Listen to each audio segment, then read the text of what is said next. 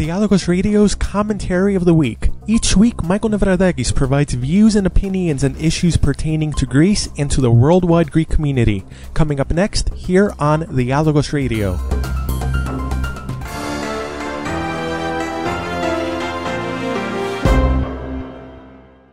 For today's commentary, I wanted to begin by going back in time to 2012, when Syriza had just become the main opposition party in Greece, and when Syriza's leader Alexis Tsipras wrote in a famous tweet that the only way for Greece to surpass its economic crisis would be for a single law with a single article to be drafted, which would immediately abolish all of the memorandum and austerity agreements. Moving forward, at several points throughout the past 2 years, numerous Syriza representatives have said that the loan agreements that Greece has signed with the Troika are one and the same as the memorandum agreements and must be immediately abolished for Greece to have any hope of economic and social recovery. Moving forward some more, during the recent election campaign in January, Syriza repeatedly promised that the memorandum and austerity agreements would be torn up during the very first week of a new Syriza government. Let's flash forward to the present now, where after Syriza's electoral victory, the new government just completed a harsh set of supposed negotiations with the Eurogroup, which is the committee of the Eurozone's finance ministers. And in an immediate backtrack from everything that Syriza had promised its voters, new finance minister Yannis Varoufakis eliminated any possibility of renegotiating Greece's national debt or of creating an independent tribunal to audit Greece's debt. He also eliminated any possibility of a so-called Grexit, or Greek exit from the Eurozone, and instead he initially proposed to the Troika, which consists of the European Union, the European Central Bank, and the International Monetary Fund, that Greece would continue 70% of its existing austerity commitments and replace the remaining 30% with equivalent measures. Essentially, Varoufakis proposed a continuation of most austerity measures and a majority of the previous memorandum agreements. And when the list did not fly, Varoufakis caved some more, proposing to keep the current memorandum agreements in place for 6 more months, during which there would be continued supervision of Greece by the Troika, with a promise not to change any already existing austerity measures, with no implementation of the restoration of the minimum wage, and with an agreement to honor Greece's debt commitments, including those to the European Central Bank and to the IMF in full. Varoufakis also proposed that Greece would maintain a primary budget surplus of 1.5% of GDP at a time where Greece has once again fallen into deficit, thus requiring more cutbacks in spending in the midst of an economic crisis. And as all of these festivities were taking place,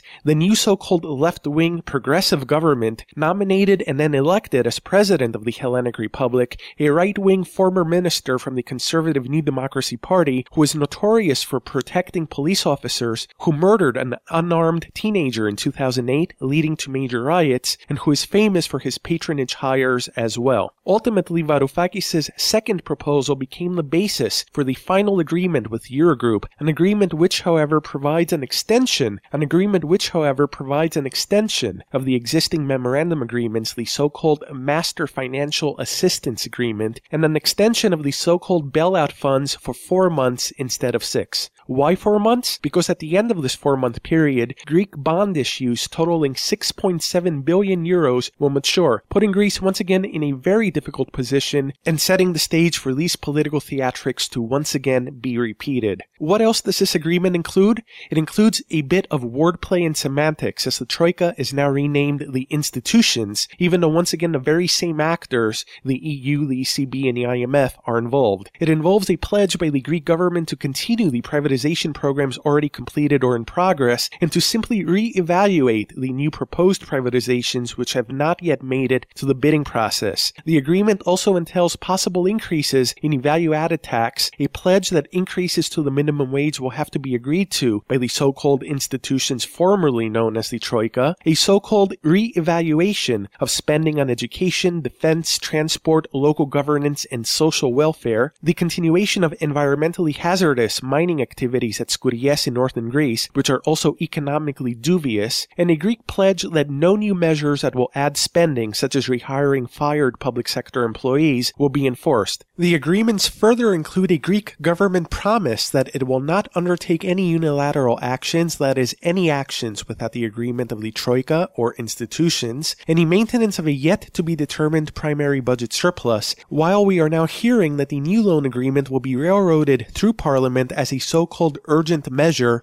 with limited parliamentary debate. For many, this was viewed as heroic and as a big victory for Greece. We've kept hearing, especially in Greece, that the Greek government, for the first time in recent history, stood up to Europe, that it did not accept Europe's blackmail and bullying, that a breath of fresh air for Greece has blown. One supposedly anti-austerity newspaper claimed that the Greek victory was so great that Greece even came away with German Finance Minister Schäuble's underpants. That's the propaganda that's being heard in Greece right now. For most international economists and observers, however, this agreement was not viewed as anything close to a victory for Greece. It was instead viewed as a total or almost total capitulation and defeat, and as an almost complete flip-flop of Syriza's campaign promises to end austerity and to do away with the Troika. It is extremely telling that Greece's pro-memorandum and pro-austerity parties such as New Democracy, PASOK, and Topotami hailed the new agreement, calling it a positive development and a major step forward for the country. Syriza did not respond to these statements, but when Greek national hero and member of the European Parliament Manolis Glezos dared to question these agreements, apologizing on behalf of Syriza to the Greek people for the party's complete reversal of its pre-election promises, he was attacked and harshly criticized by members of his own party. Such is democracy and tolerance in Greece's new and oh-so-leftist and progressive government. Equally telling are the comments made by Finance Minister Varoufakis after the agreement with the Eurogroup, stating that he will seek out close collaboration with the IMF, which holds views that he personally agrees with, rather than with Greece's creditors. This is the same IMF which has not only helped destroy the Greek economy over the past 5 years, but which has destroyed the economies of dozens of other countries in Eastern Europe, Latin America, Africa, and Asia through its enforcement of austerity policies, privatizations, and a wholesale destruction of the social state. Syriza apologists keep telling us that the government is new, that it had no time to prepare for these negotiations, that we should give it more time to prepare for the next round of negotiations in 4 months or less. This is completely absurd. Syriza has had since 2012 to prepare for the moment that it would come to power, and all throughout that time, Syriza made promises which are the exact opposite to what it has agreed to with the Eurogroup. Here on the Althogos Radio, we have been warning about this for months now, that Syriza would flip-flop and go back on its word, that it had already begun to water down its supposedly radical positions and rhetoric, and in return, we have been accused of being unpatriotic, of not giving the government enough time, of being fascists or in favor of the previous government, and of hoping that Greece will fail. Such is the infantile level of political discourse in Greece and amongst segments of the global left. And in the meantime, we also keep hearing that Syriza is governing with a broad mandate, and that the Greek people have expressed a clear preference for remaining in a Eurozone. What mandate are we talking about, however? Syriza won with merely 36% of the vote, while 34% of registered voters, over 1 million more people than those who voted for Syriza, simply did not vote. We hear that Syriza is enjoying support of 70 to 80% in opinion surveys, and that 75% of the Greek people are in favor of remaining in a Eurozone. What we don't hear, however, is that these numbers come from the same polling firms who are closely tied to the Greek state and Greek establishment and to the major media outlets in Greece, and which have suddenly become very fanatically pro-Syriza, and whose poll results in the past have proven to be extremely off the mark, such as their predictions leading up to last month's elections that Syriza was only 2 or 3 points ahead of New Democracy, or that a near majority of the Greek population still believed the New Democracy leader Antonis Samaras was still the best suited individual to be Prime Minister of Greece. These are polls which are conducted on behalf of the major newspapers and media outlets of Greece, or in certain cases, on behalf of newspapers such as Avgi, which is a party organ of Syriza. They are not independently conducted, and they have zero credibility whatsoever. And it is amazing that the same Syriza supporters who criticized these polls up until the elections are now constantly referring to these same polls now that their party is in power. This is the Syriza government which some in the global left were saying was an absolute duty to support prior to the elections. This is the government many supported in so-called solidarity rallies around Greece and across the world in recent weeks. This is the government of hope and change, reminiscent of Obama's hope and change and Yes We Can in 2008. The government which is supposed to give hope to Europe and the world. And this is the government which supposedly turned the page for Greece by standing up to Germany. Except that German Finance Minister Wolfgang Schäuble stated, after the Eurogroup agreement was reached, that the Greek government will have a very difficult time presenting this agreement to its electorate. And 4 4 months from now, the same tragedy will play out all over again with this government that is leftist and progressive in name only.